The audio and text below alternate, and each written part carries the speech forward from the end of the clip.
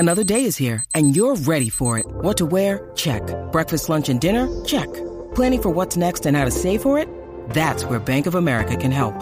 For your financial to-dos, Bank of America has experts ready to help get you closer to your goals. Get started at one of our local financial centers or 24/7 in our mobile banking app.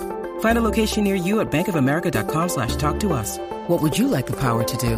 Mobile banking requires downloading the app and is only available for select devices. Message and data rates may apply. Bank of America N.A., member FDIC.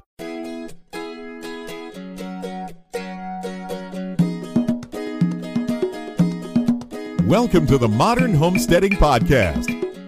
We have allowed ourselves to become so disconnected and ignorant about something that is as intimate as the food that we eat.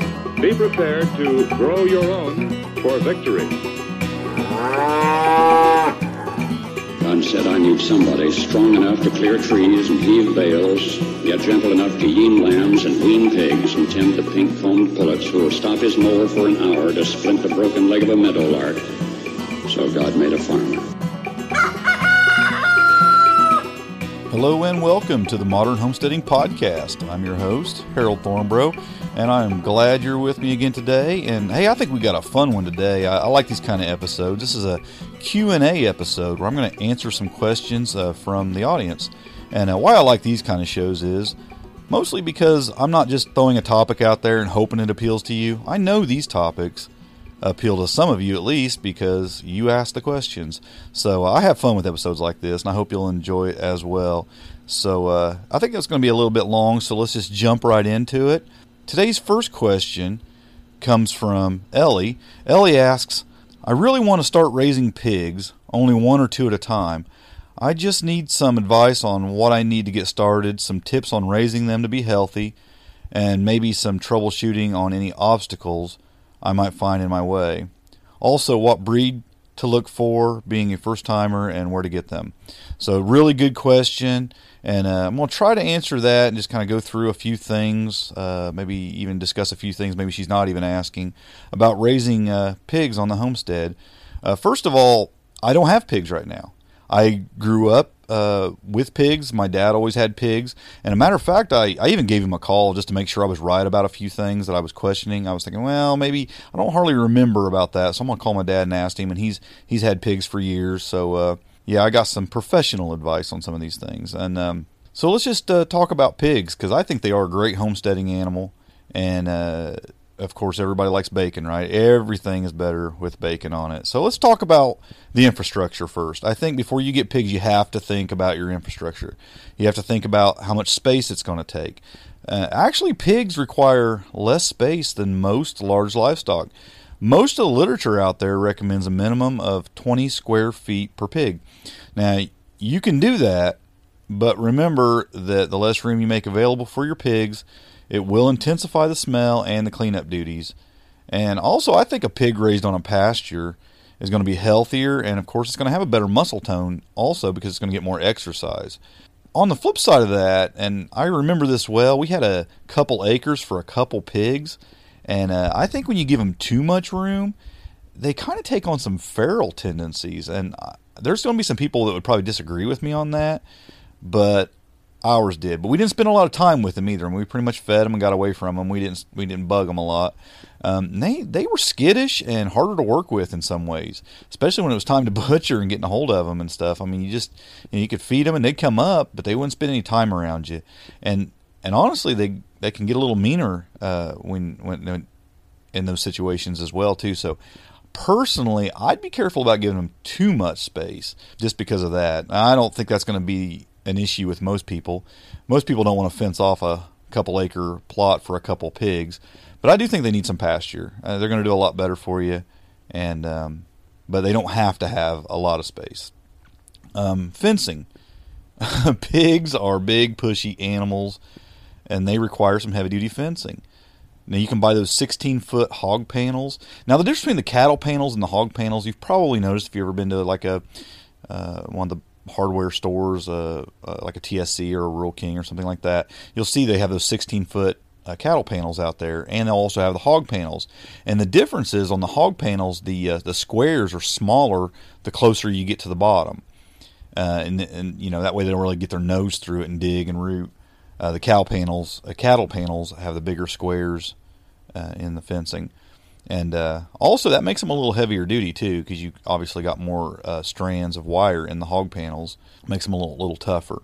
And you can use those, but remember, they're only as strong as the posts you attach them to. So you want to make sure you got some good posts and you got them secured really well. You can use electric fencing, electric wire. It's a common way to keep pigs in, but now pigs have to be trained to fear that wire. And because a pig's natural tendency is not to back up, it's to go forward. So if you don't train them to the wire and they go put their nose into it, which is about the height of the wire you want the wire to be nose high. But some pigs will actually run through the wire if it shocks them rather than back up if you don't train them to it. So you want to train them to the wire. Also, you got to make sure it's hot, because if they ever get up against it and it doesn't shock them, they very well may go right through it the next time, even if it is hot, just because they're like that. They get something in their mind and they'll run with it. So again, I like to use the cattle panels. We always did, or we would build up some really heavy duty wood fencing when I was a kid to hold our pigs in, and it worked real well. Also, you have to think about housing. A barn stall that the pigs can kind of go in and out of is probably ideal. But outdoor pig hutches are great too. Hutches don't have to be anything fancy. They can just be little lean-tos, or you've probably seen them. They're like a teepee style hut, just a little lean-to. Or I've seen people. I've seen people cut a hole out of an end of an IBC tote and turn it on its side and for a door and make that into a hog house before. You don't have to get fancy. You can make something decent. I would keep them movable though. You never know when you're going to want to move your pigs to another paddock or something like that. So you might want to keep them to where you can move them, make them portable. Some things that the hutches have to have, they have to be a dry place for the pigs to sleep. They have to provide shade for your pigs on sunny days, because pigs can get sunburned. They should have some ventilation. Now, there's a big difference between draft and ventilation. If you're going to keep them in colder weather, which I don't really recommend for first-timers, just raising some feeder pigs, just raise them for a few months through the warmer months, and you don't have to worry about cold weather that much. So so you really don't have to worry about drafts and things like that if you're raising them like that. But you should have some ventilation, some place for the air to escape, get some fresh air through there. And it keeps the moisture out because the straw will just get wet that they're bedding in and start molding if you don't have some decent ventilation in there. One of the greatest things about pigs is really how clean they keep their house. They won't use the bathroom where they sleep. So cleaning hutches and stalls is relatively easy. You just have to swap out or add some bedding material now and then. And you have to keep up on that, but they'll keep it pretty clean. They'll arrange it the way they want it, and they will. They'll build little beds in there and things like that. It's pretty neat how they'll do it. But yeah, it's not hard. You don't need anything fancy. Just some place for them to stay. Another thing you'll have to think about, especially if you're on a smaller homestead where you don't have any large barns or anything, you're going to need a place to store your hay, your straw, and your feed. It's got to be dry. With pigs, you're going to have to keep a lot of hay, straw, and feed around. And you do need a place that's dry to store it all. It's not a problem for most people. But like I said, if you're limited on space and outbuildings, it's something you're going to have to consider. So you might have to get a shed or something like that to stack stuff like that in. You could tarp it. I don't recommend it. It's going to be open out there for varmints and things like that. It needs to be put up. It really does. So it's just something you have to consider, and you have to keep that stuff on hand. Also with pigs, you have to consider constant supply of clean water. They have to have clean water, and lots of it. So there's a couple ways you can go about this. You can use troughs, but it's probably not the best way unless you're able to clean them and fill them very regularly.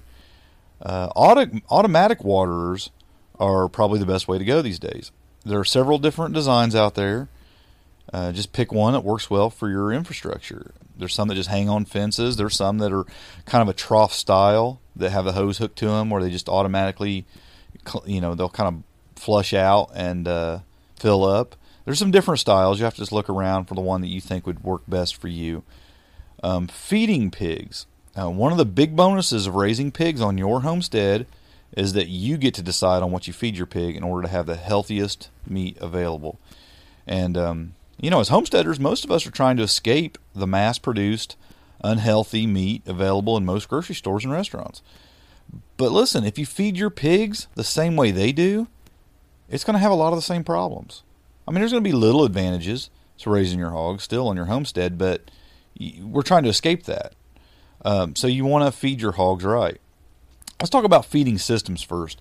You need to decide how you're going to feed your pigs. This, again, can be as simple as a trough, or it can be as complicated as bulk automatic feeders.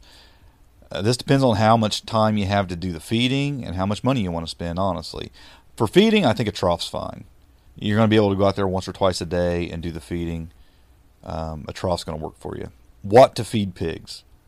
You can feed your pigs scrap fruits and vegetables from your garden or from your orchard. They're going to love that. It's going to be great for them. Some people like to, if they have cows, they'll make cheeses and yogurts and things like that and feed their pigs. Works great for them. They'll love it. But they also need more than that. They need a high-protein diet if you want good meat. And the problem you're going to run into here is trying to find a good pig feed that's not medicated. Most of it's medicated these days, so you're going to want to call around to some feed stores and try to find the non-medicated feed if that's something you want, which is something I would want. Now, I'll admit, when I was around pigs when I was a kid, we fed them whatever, the cheapest stuff we could get, because it just wasn't a big focus of my dad. He wasn't that concerned about it, but I'm more concerned about those things. So I would try to find a feed mix that's not medicated. However, buying organic feed is expensive. It's a lot more. It costs a lot more than regular feed. So if you can just find a mix that's not medicated, it's pretty good.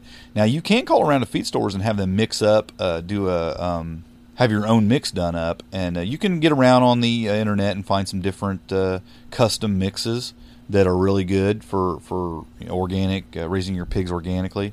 But I think the biggest thing is to find the non-medicated feed. Another big dilemma, or something you're going to have to put some consideration in, especially if you've never raised pigs before, is how much to feed your pigs.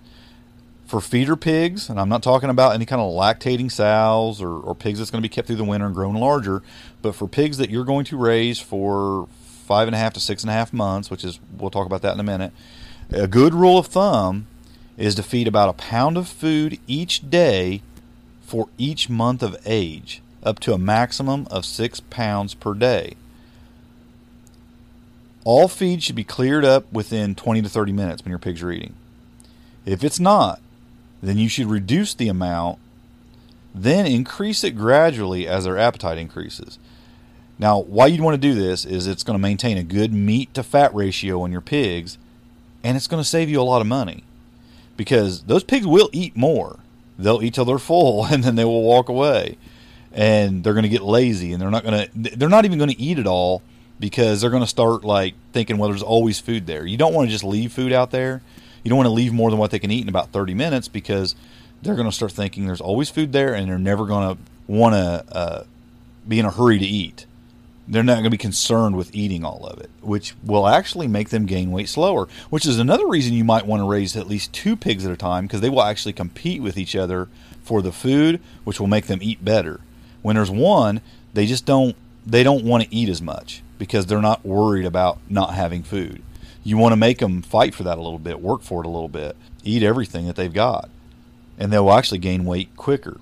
When the pigs are really small, you might want to even split that feed amount into 2 feedings a day to cut back on the waste, because they're going to slop a lot of it out and waste a little bit of it here and there. Feeding them smaller amounts at a time will, prevent some of that.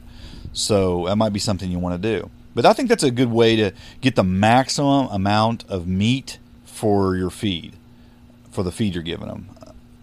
And that's important. I mean, you're in this to save money, to have good meat, lots of reasons. So you don't want to give them more feed than you need to. Let's talk about a good size to butcher a pig. This is something that a lot of people struggle with. They don't know exactly, okay, how big do I let this thing get? Because they can get really big. But an ideally raised pig is going to be around 220 to 250 pounds. That's going to give you the best meat for the money. Any larger, and there's going to be a lot more fat, and the feed to meat ratio starts to go down, and you're just going to spend a lot more money on them. That's needless. Now, to raise your average weaned feeder pigs to about this size, it's going to take about 5.5 to 6.5 months. Some of the breeds are going to vary a little bit on that weight. Some of them maybe 200, some of them a little bit more than 250. But around 220 to 250 is going to be an ideal weight. And a pig this size is going to yield you around 140 pounds of meat product. A little bit less on the low end, a little bit more on the high end, but about 140 pounds of what would be considered retail meat products. Now, there's other things you can get out of them that most people wouldn't use, and you'll have to make that decision for yourself. But for what you would normally see in a grocery store, pork chops, hams, bacon, all the cuts that are normal cuts, you're going to get about 140 pounds of meat product, counting the lard as well. Now, you can estimate the weight of a pig without a scale. What you do is you measure the pig from the base of the ear to the base of the tail, and then you get the length, you get the total length of the pig that way. Then you measure the girth around the pig just behind the front legs, kind of around their heart, and what you do is you multiply the girth by the length, and then you divide that number by 400, and this will give you a real accurate weight of your pig, pretty accurate, within just a few pounds. So you're going to know what your pig weighs and when it's time to take it, if you can get a pig to stand still enough to do this, that is. Now, something else you asked me, Ellie, is that you want to know what breeds to choose. And I'm just going to tell you, we raised some different breeds when I was around them, and there wasn't a lot of difference in them. There's just not a huge difference in taste. There's minor things. And it's going to depend. There's going to be certain traits in certain pigs that you may desire. But commercial pigs are generally the Duroc, the Hampshire, the Berkshire, Tamworth, Yorkshire. And if you're just buying feeder pigs, you'll probably take whatever is available in your area. And those are going to be your more common ones right there. We did the Duroc a lot. That's the red ones. They were pretty good. They had a good taste to them. They're a pretty hardy pig. I think they had a little bit more of a temper than some of the others. They're a little bit more active, I think, too. But they're all good pigs. I mean, just depending on how you raise them, and they're all going to have a little bit different traits. What you want is there's a couple different styles. You got the shorter, higher arched pigs. You got the longer pigs. Some of them, depending on the way they look, it's going to determine different amounts of certain cuts of meat that you get. Some you're going to get a longer. Some of them you're going to get a more bacon out of. Some of them you're going to get larger hams out of. I mean, just depends on the shape of the pig more what you're going to get. But I think you're going to be pretty happy with any of those common breeds. You're also going to have to choose between gilts and boars. Some people would tell you that gilts are probably going to grow a little slower than the boars. But with boars, you're going to have to decide whether or not to castrate them. And most would recommend that you do castrate your boars. And if you don't want to castrate, and why you would want to do that, first of all, is because of what's called boar taint, and it can actually affect the taste of your meat. And some people dispute that. Some people think that's a myth, but there are some people who swear by it. And it may be less about the boar than about the person. Some people are really sensitive to the boar taint, and some people aren't.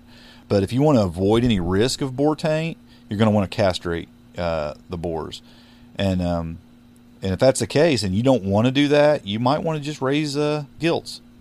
So that's a decision you'll have to make. Where to get your pigs? For a person who's wanting to raise pigs for their first time, this is something you're going to have to think about. Where do you get them? I mean, it ain't like you can just run down to the local store and buy them. Well, what you're going to want to do is get to know some local farmers that are raising pigs. Finding and getting to know some local pig raisers will probably be your best way of purchasing some healthy feeder pigs. As a bonus, you're going to be building a relationship with them that could be helpful down the road when you need some advice or come up against some unexpected problems. I think dealing with local farmers is one of your best ways to do it. But some people want to keep it simple. They don't want to deal with anybody directly like that. And in which case, I would tell you to search ads. Some communities put out these local farm papers where people sell tractors and all kinds of farm implements and even livestock in them. So if you got some of those kind of papers, local farmers papers in your area, those are a great place to look. And believe it or not, Craigslist.com is a great place to look for pigs for sale. Right before I jumped on this to do this podcast, I thought I'll just check that out. And I jumped on my local area right here, and I just punched in pigs on a search. 12 people came up selling feeder pigs. So there's a big variance in prices. They were going on anywhere from $50 to $100. And I've seen pigs as low as $35. I've seen them as much as $150 for feeder pigs. I mean, I've seen them all over the place. I think $50 is a fair price. I think $50, $60, $65, is probably going to be a good price to pay for them right now. You might be listening to this podcast in the future and the prices have went way up. I don't know. But around here right now, $50 can buy you a feeder pig. And like I said, 12 ads popped up with people selling feeder pigs in my area. You sent me this question on Facebook, and I clicked on your profile, and you don't live that far away from me. So if you use Craigslist, I'm sure there are some folks in your area selling feeder pigs. Another way you can get your feeder pigs, your starter pigs, is through livestock sale barns. This is a viable option. I know when I was a kid, we went to the livestock auction and bought pigs a couple times. But I would make it my third choice. And the reason I would do that is because many times I think the worst of the litter ends up at the sale barn. That's not always the case. Sometimes that's just where farmers go to do their dealing. But you're going to have to be a little bit more careful on what you pick. You're going to have to look close at the pigs. You want to see something that's a little active, maybe a little jumpy, looks healthy, running around, squealing. If one's just sitting there with its eyes half closed, not moving around much, I probably would avoid that pig. So you're going to have to just make a decision on which ones to bid on. And I don't know. I don't know what prices are going for these days at the sale barn. I haven't been in a while. But you can go there. And there's a lot of public livestock auctions out there. We have one right here in my hometown. Honestly, I've never even been to a sale in that barn. I should just go down there and just sit and watch just to know the environment a little bit better, if nothing else, even if I'm not buying. But yeah, local farmers, and check out the ads, especially on Craigslist, and livestock sale barns are going to be your best options. Some things you should probably consider before you get pigs. Pigs can hurt you. Don't ever forget what you're dealing with. Pigs are large. Pigs can bite. So don't ever put yourself in a position where you can't get away quickly if you need to. Don't climb inside their hut with them. Just don't put yourself in any kind of position. I don't care how friendly you are with your pig. Do not put yourself. They may not even hurt you on purpose. They're big, a couple, 250 pounds getting up against you, and they're strong. Muscle you up against a fence, could break some bones. And they do bite. Maybe your pig won't. I mean, you can develop a friendship with a pig, and they have a great personality, and they can be like a pet. But I will never trust a pig. And I have a story behind that why I'll never trust a pig. We would raise pigs sometimes, and we would even have them inseminated and get some babies, and we would castrate the male. So I was in a pen. I was trying to separate them from mama, and I got in the pen. I'm trying to get her separated, get her in another pen, and I'm trying to separate them, and one of them squealed, and she was on the other side of the pen, and she come after me hard. I mean, like in a dead charge. Well, my dad was sitting there, and I don't even really want to tell you what he had to do, probably to keep me from getting hurt bad, but because it's kind of bad, and there are probably some animal rights activists that wouldn't like it, but it was basically me or her. And he was sitting there doing some repairing some fence, and he had a hammer in his hand, and I'll just leave it at that. He stopped her. He stopped her hard, and I got over the fence. And I probably wouldn't have got over the fence had he not done that. And he didn't kill her or do any permanent damage to her, but he stopped her. Let's just put it that way. So don't put yourself in a position like I did where you have to hurt your pig, or you could get hurt. So just be careful. They're an animal that can hurt you even if they don't intend to. Something else you need to know is pigs root up and tear up ground really badly. So if you've got a nice pasture out there, just understand that when you raise your pigs on pasture, they're going to tear it up pretty good. It's how they're designed. That snout is a big, powerful muscle, and it has amazing digging abilities. Amazing. And they will plow out the ground for you. So your pasture is going to look pretty bad when a pig's out there rooting around on it. It really is. They're going to try to get to those roots and shoot, to find something to eat, and they're going to just tear that ground to shreds. So keep that in mind. Also, this is a strange one, but for a homesteader, but keep in mind the purpose. Here's what I mean by that. You're raising pigs for meat, not for pets. So you have to constantly keep that in mind, believe it or not. Pigs are smart. They can have great personalities. And it's easy to get attached to them. It really is. You don't want to look at them like they're a pet. You don't want to treat them like they're a pet. Because it's going to make it hard when it's time to butcher. And maybe you're the kind of person that it won't affect. But, I was always careful about getting too attached to animals, because it's tough. It's tough to butcher an animal, and it's tough to eat that animal later when you're attached to it. I find it anyway, but hey, I'm an old softy, right? But it's just something you have to keep in mind. If you're the kind of person that would struggle with that, you think you're going to struggle with that, it's going to be tough for you. So just be aware. And another thing that you need to keep in mind is that sickness can occur. So you want to be ready for emergencies. Go ahead and have a plan on what to do when a pig gets hurt or sick. Are you going to use antibiotics? I mean, do you have the number of a vet on hand with experience with pigs? Are you prepared for the possible expenses of that? These are all things you need to consider before you get a pig. So just to be aware, make good choices before you get the pig. Pay attention to your infrastructure. Pay attention to how you're going to water them and feed them. There's just a lot of things you have to consider before you get pigs, and a lot of things that you have to think about as you're raising them. So just keep all that in mind. Ellie, I hope that helps you out and answers your question. If you have any other questions you want to ask about it, like I said, even if it's something I don't know, I can pass them on to my dad, and he'll help me out with that. Most of what I know about pigs, I know from about age 19 down, because that's when I was around them the most. And that's been 25 years ago. So, I've been away from them for a little while.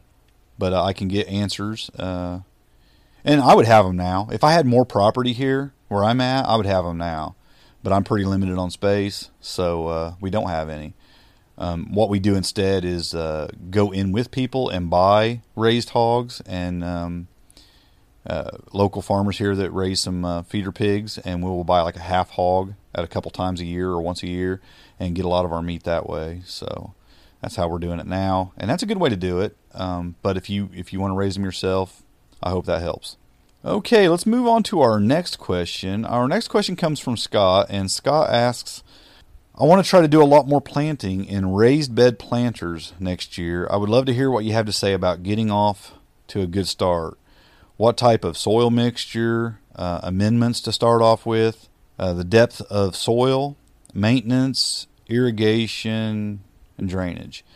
Good question, Scott. I did a podcast, it's been a while back, on reasons you would want to have raised beds. And some of those things are mentioned in there. I mean, it is because you can pick your soil.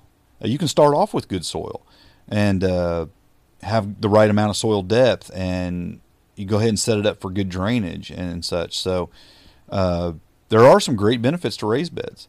But how is it that you do put that soil in there? I mean, what do you mix up? And there are some different schools of thought on that. If you've ever read the book Square Foot Gardening by Mel Bartholomew, he talks a lot about it. And there's people who love that, and there's a lot of people who disagree with his method. Mel Bartholomew talks about a soil mix of 3 parts in that book, and he says you're going to want to go with 1/3 coarse horticultural vermiculite, 1/3 peat moss, and 1/3 blended compost. And like I said, he even suggests in the compost that you get that from 5 different sources. So you got a mixed bag of nutrients in that mix of compost. So I think it works. Yeah, that's great. I've never done that. I would do that. It's not that I'm opposed to that. But then you get people on the complete flip side, like Howard Garrett disagrees with that. He says you don't want to use peat moss. Not because it's necessarily bad, but because it has no value. But I think mostly the reason you would use the peat moss is because of it gives it a good your soil a good texture. It makes it fluffy. It aerates the soil, and he doesn't like using that. And the vermiculite is for water absorption and things like that.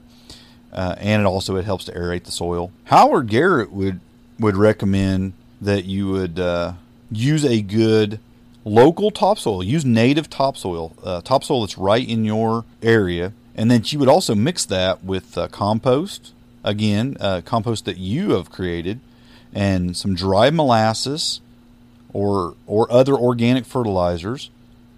And he likes the lava sand and the green sand as well.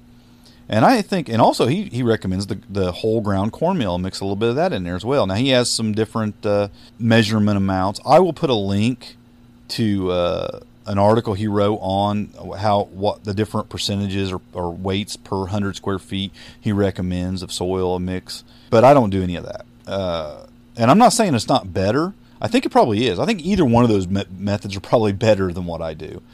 And I'll just tell you what I do, and I've had no trouble. Now, this is what I started out with. Now, I continue to add good amendments later, but each year, but this is how I start out. I get some good topsoil. I have a friend who has an excavating business. He's all the time got piles of really good topsoil laying around on his property. And I just take my little old pickup truck over there, and he comes out with his loader, and it gives me a couple good scoops of real healthy-looking topsoil. And I bring that home, and I have a nice big hefty compost pile that's good and juicy, and I just go 50-50. I take 50% topsoil, 50% compost, and I just mix it all together. Now, what I will do is after I get it all mixed together and I get it in the bed, I will take and sprinkle a little bit of dry molasses, just like a sprinkle, a light layer, not even inches thick, just a thin layer all the way across that top of that bed of dried molasses. And I will do the same thing with whole cornmeal. Now, the dry molasses kind of gets the biological activity cooking in there a little bit and helps things get going. And the cornmeal actually feeds the beneficial bacteria that will help kill harmful funguses like things like blight and such. So I do the same thing with both those, and I just take my hands and just kind of stir it in there. Just kind of mix all that into the dirt. And that's all I add for the first year. Now, I will continue to add just a little bit of molasses and a little bit of cornmeal and a lot of compost each year. And that's what I do. Because it will settle, and it just washes out through the bottom a little bit, settles into the ground, and you'll honestly always be adding a little bit into it for years. I mean, it settles down. Matter of fact, you want to talk about soil depth a little bit. I build 12-inch raised beds, generally 12 inches deep for the soil. Now, my beds are a lot taller than that, but they only hold about 12 inches of soil because I just raise the bottom up, the floor of it up. And I'll fill it pretty close to the top. And within a couple weeks, that'll settle down 2-3 inches. Because really, you want 8 to 10 inches, I think, of soil for your soil depth is really good. So if you make a 12-inch high bed and it settles down to even 8 inches, it's going to be enough to plant pretty much anything you need to plant in it. And that gives you more room to add amendments and stuff, each year that you're kind of setting up your bed. Irrigation, there's standard irrigation setups out there. I don't use any irrigation on mine. But I don't have so much that I can't do it myself. I talked about this in the last podcast, I think. I just go out there. When it's not raining enough, I just go out there with a hose and water my garden. You can do it from your rain catchment system. That way you're getting a good, healthy rainwater on it. And it's good. That's what I do. I mean, I don't know what to tell you other than, they sell really easy to hook up irrigation systems that work really well. I just don't find that I need it here. I'm in Indiana. We get a good amount of rain. We have a few dry spells where I might go out a couple times a week and water the garden. It isn't real bad for me. I don't know where you live. If you live somewhere where you're not getting a lot of rainfall, yeah, you got to do it. I mean, it's something you're going to have to hook up. It's not real expensive. It takes a little bit of work. But yeah, it's just, it's what you're going to have to do. I do recommend that it be like a drip irrigation system or a soaker hose. Something that's going to put the water right at the plants is best. That way you're not wasting water. A drip irrigation system that has the little nipples that squirt out right at the base of the plant, where you can just line them right up at the plants. You insert those in the lines right at the plant bases are really, really good. So that's how I would recommend doing that. If you build your bed properly, it should already have good drainage. Don't put like a plastic liner in it that holds water. You don't want that. I mentioned that because I actually seen a person do that. They built a nice wooden box and they just took plastic and lined it and didn't even put any holes in it. and then they wondered why water was running over the top of their bed on a heavy rain. Don't do that. You're not making a pool. You're making a planter box. I don't think you would do that, but I mention it because, well, there are people who do things like that, right? So yeah, I do line. However, I do line it with. I've used landscape fabric, but generally what I do is, here's the whole reason I do this. I take the landscape fabric and I line the edges of the bed, the wood part. And the reason I do that is I have found that when the soil is right up against the wood, and insects and worms and such can get right up against the wood, it's going to rot that wood a lot faster. Just a barrier like landscape fabric attached right to the wood helps that wood last so much longer. It's been my experience. I've used pallets to build some raised beds, some that were not chemically treated, and put the fabric on there. And that's a thin wood that usually rots pretty quick. And I've been using those beds for 3 years, and they show no signs yet of any kind of rot.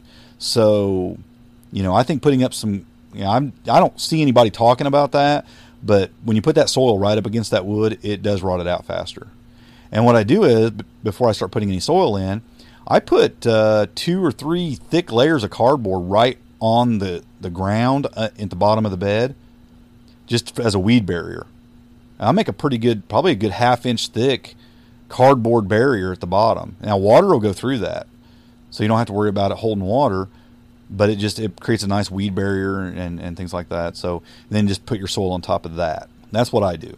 Now I also would either grow cover crops on the top around your whatever you're planting, or I would use mulch on the top. Now don't mix your mulch in. Don't push it down into like rototill it or work it down inside the soil. You don't want that. You want it on the top of the soil. So even if you're going to add something later, rake that mulch up off of there, put your amendments down, and then put more mulch on top of that.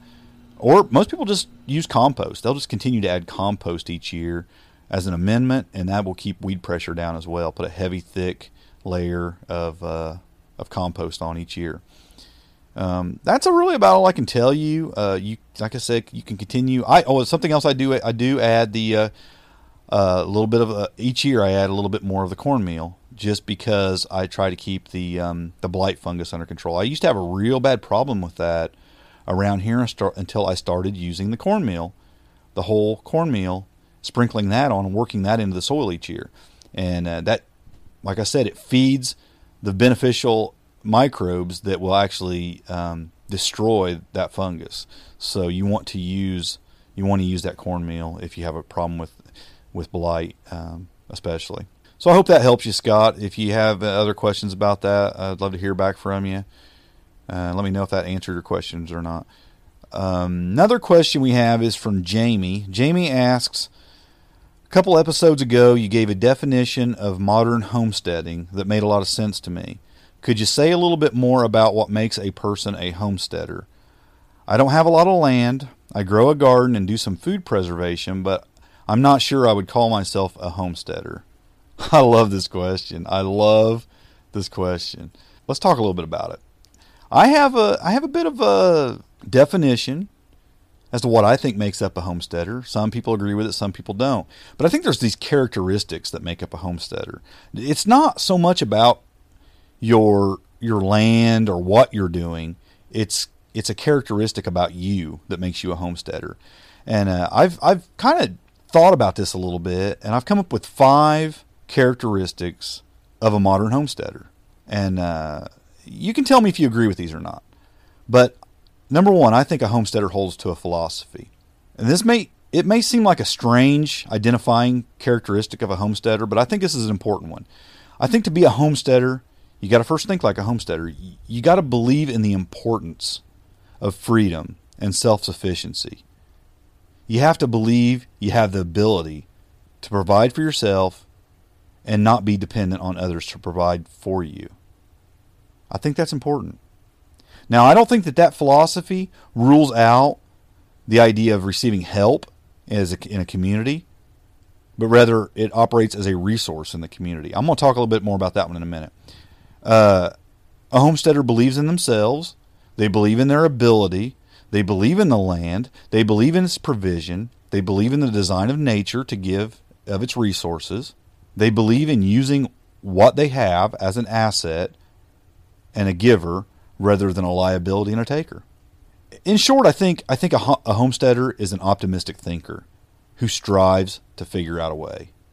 I think that's a number one characteristic of a homesteader. Number two, I think a homesteader is a learner. Every homesteader I know is constantly trying to learn something new. They want to learn another way to preserve their food. They want to know how to make a richer, more nutrient-based compost. They want to learn a new skill. They want to learn a new recipe, a new way to build something. Homesteaders have a desire to learn. Everyone I've ever met does. And, when we think of education these days, we often have images in our mind of someone working their way through college or flipping their way through overpriced textbooks, preparing for a specific career. And I believe there's a place for that. There's a time and a place for that kind of learning. But that's not what I'm talking about when I say they're a learner. What I'm talking about is this might be a person who spends time with their grandparents, letting them pass on their wisdom of a better way from another time.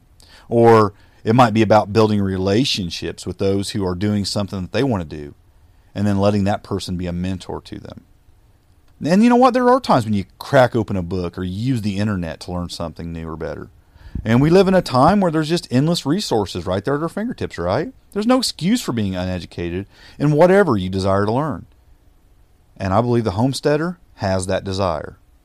So I think you have a philosophy of a homesteader, and I think a homesteader is a learner. I think a third characteristic of a homesteader, and I think this is an important one, a homesteader is not just a thinker, but a doer. You can think about all the things you want to do all the time. I did it for years. But you know what? I never became a homesteader until I started doing those things. Words without action is nothing. Thoughts without action, it's not good enough. You can know a lot about how to plant a garden. You can know a lot about how to preserve your food. You can know a lot about how to take care of livestock or how to care for bees, etc. But if we never actually do anything with that knowledge, what good is it? Other than maybe teaching others, but you teach best with your experiences, right? Homesteaders are people of action. They are doers. They're not just thinkers. They plant that garden. Even if it's just they put it in pots and plant it in their windows, put it in a windowsill, they plant a garden. They preserve that food, even if that means they have to go down to the farmer's market and buy some vegetables and blanch and freeze them, right? Because they don't have enough space to grow a garden. They work towards financial freedom by paying off their bills and living within their means so as not to be in bondage to a system, right? They don't just think about it, and they don't just talk about it. They get out there and they do it. They do something. They work towards something. So a homesteader is not just a thinker. They're a doer. And I believe a homesteader is also one who's going to give back. It's one of the biggest differences, I think, between a homesteader and the average person is their attitude towards not just taking, but giving back. When we take from the soil, we give back to the soil, don't we? I mean, we grow things out of the soil, but yet we, just like I talked about a minute ago with the raised beds, we add amendments each year. We're adding something back to the soil, more nutrients, more compost. We're giving back. We're not just taking. When we take from the soil, we're thinking about long-term benefits, aren't we? Not just instant gratification. We're thinking about planting another crop next year. You know, and the thought process of many what I would consider big ag farmers is not that. They just take, and then they want to put back this temporary stuff that isn't going to have long-term benefits to the world. But that's not what the homesteader thinks like. That's why we like organic methods. We want our children and our grandchildren and generations beyond that to be able to benefit from the land, right? When you see a 70-year-old homesteader planting a tree, think about this. They're probably not planting that tree for themselves. They're planting that tree for the next generation. When you're out talking to your neighbors about how to plant a tomato or where they should put an apple tree on their property, this isn't for you, it's for them. This is the mindset of the homesteaders I know. They want the world to be a better place. They want other families to eat healthy and live a rewarding life. They want to see children grow up and hold on to the wholesome traditions of the past. They want others to embrace the joy and freedoms they are experiencing. That's because homesteaders are givers. And you know what? The fifth and final characteristic I believe about homesteaders is homesteaders are part of a community. And sometimes people are confused by the phrase self-sufficiency. They think this means doing it alone. But what it really means is using one's resources to meet their own needs.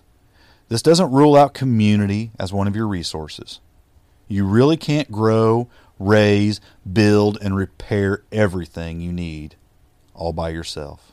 You just can't do it. Community is important for the homesteader. It's an important part of our growth. It's important for our progress. We learn how to do new things through community. We receive help and encouragement through community. And this often gives us the strength to take the next step or start something new. There's a saying that says, fear hates community. And you know what? Sometimes jumping into a new venture can be a little overwhelming, right? Taking on something new on the homestead. But with community, we can find the courage to go for it. Homesteaders flock together, not just because we want to, but because we need to if we're going to become more self-sufficient than we were yesterday. That's what I believe a homesteader is. Jamie, I don't know if you can call yourself a homesteader or not. I think probably so. You identify these characteristics in you? Do you hold to a philosophy of the homesteader, of self-sufficiency and freedom? Are you a learner? Do you desire to know more? Your email tells me you do. You wanted an answer. Are you not just a thinker, but a doer? Somebody who takes action? Well, you're growing a garden and you're preserving some food. Do you want to give back to the earth? Do you want to give to future generations? Do you want the world to be a better place? Do you want to be part of a community of other homesteaders that are helping and inspiring one another? If those are characteristics that are in you, I don't care how much land you have. I don't care how much livestock you're raising or how big of a garden you're growing. I think you're a homesteader. And we need a bunch more of them. A bunch more. If we want to see the world be a better place. I really, truly believe the homesteading mentality needs to be spread throughout this world. Are you a homesteader? I don't know. You're going to have to answer that for yourself. But I believe if you have these characteristics, if you can look inside yourself and say, hey, that's me. I have those 5 characteristics. You should call yourself a homesteader. Not because of where you're living, not because of what you're growing, but because of who you are, what you believe, and what you do. Speaking of community, if you want to be part of a great and growing homesteading community, run on over and join our Homestead Front Porch. That's where these questions came from this week. It's our Facebook group, and there are over 600 people in there now. It's growing every day. People are joining, and people are communicating with one another, helping one another, answering questions, asking questions. I'm loving this group. I'm loving it, and I'm learning. I'm helping people learn. Other people are helping people learn and learning. Be part of it. Just search in Facebook for Homestead Front Porch and ask to join. It's a closed group, but all you have to do to join is ask, and we will get you signed up. Something new I want to tell you about this week. You now have the opportunity to support the Modern Homesteading Podcast. I've always been a little bit funny about asking people for help, and I'm not asking because I have to have the help. I'm just asking because we can do so much more with the help. If you enjoy this podcast and you enjoy what we're doing over at smalltownhomestead.com, we signed up with a Patreon account. If you've never heard of Patreon, Patreon is a website that allows folks to be patrons or give us support for what we're doing. There is some bonuses to it. You can support for $1. You're just helping to support. You can give as little as $1, and we are so thankful for that because every dollar makes a difference. There are expenses to this. There are several $100s a year that are paid out in media hosting and website hosting and things like that. Other software we're using to do this podcast and to do our website. And it's nice when you can have some help. And if you give at least $1, it really helps us. But if you help on a $5 or more level, there are actually going to be, starting next month in October, there are going to be 2 extra podcasts per month for folks who want to give on that level, and some other benefits. There will be some homesteading PDF documents packed full of homesteading information that I will occasionally put out in that group for patrons only. And just a little extra. I don't have enough time to do a lot extra, but I can do a little extra if you want to help at $5 a month. There are some other levels as well. I won't get into all that.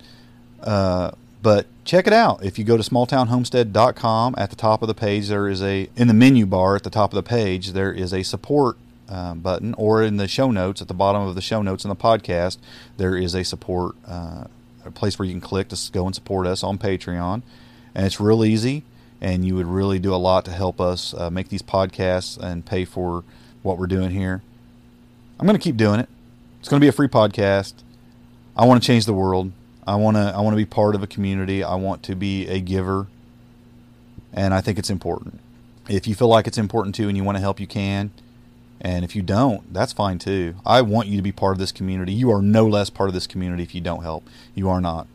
I am so glad you're listening. We're going to be here for you. We're going to help you, but I appreciate those who can help. And I did this on a request of somebody who said, "Hey, why don't you have a way for us to help support you?" And that person may be the only person that gives. I don't know. But I kind of set it up because they requested it. They wanted to be able to give something. So I made a way for them to be able to give something. And if you want to help too, you can as well. And I appreciate it. I really, really do. And it's humbling for me when people do. It really is. I feel like what we're doing is good. I feel like what we're doing is beneficial to some people. I don't feel like what I'm doing is the best stuff out there you can get. And it's why you'll often see me on the website. I don't know if some of you are regular readers of the website. I know some of you are. You see when I start listening to a new homesteading podcast or I find a new homesteading blog, I'm not shy about sharing it. Because you know what? I don't regard any of those things as competition. We are in this together. You've heard my story. You know why I think it's important. And it has nothing to do about me. It's got to do with making this world a better place, and I just want to do my part. And if you want to help me to play this part and be a part of this yourself, there's a way now you can do that. So head on over to our website and click on that, or you can just go to smalltownhomestead.com/support, and it'll take you to our Patreon page. I appreciate it. Enough of that. Also, you can head on over to our website and read a lot of articles. I'm actually going to be... I didn't put it in the show notes for today, especially with the question on raising pigs for the first time. But, Ellie, I'll be posting a blog post with all that information on it about probably middle of the week this week. I'm putting all this... I took a lot of notes when I was putting that one together for you, and I just compiled that into a blog post. But I'll be posting that probably about Wednesday for you to see. So if you need to see that, just go to the website and go to the articles, and there'll be a list of everything I talked about on that. So, hey, anyway, glad you all joined me again this week. Head on over to the front porch. I mean it. We really, really, really want to see you there. We thank you guys so much for listening. And until next week, happy homesteading. God bless. Thanks for listening. To see the show notes for this podcast or listen to other podcast episodes, go to smalltownhomestead.com. There you can also read our blog, connect with us on Facebook, Twitter, and Google+, and take advantage of the many resources we make available to help you along in your homesteading journey. Please share this podcast and help us to carry out our mission of helping others to homestead today for a better tomorrow.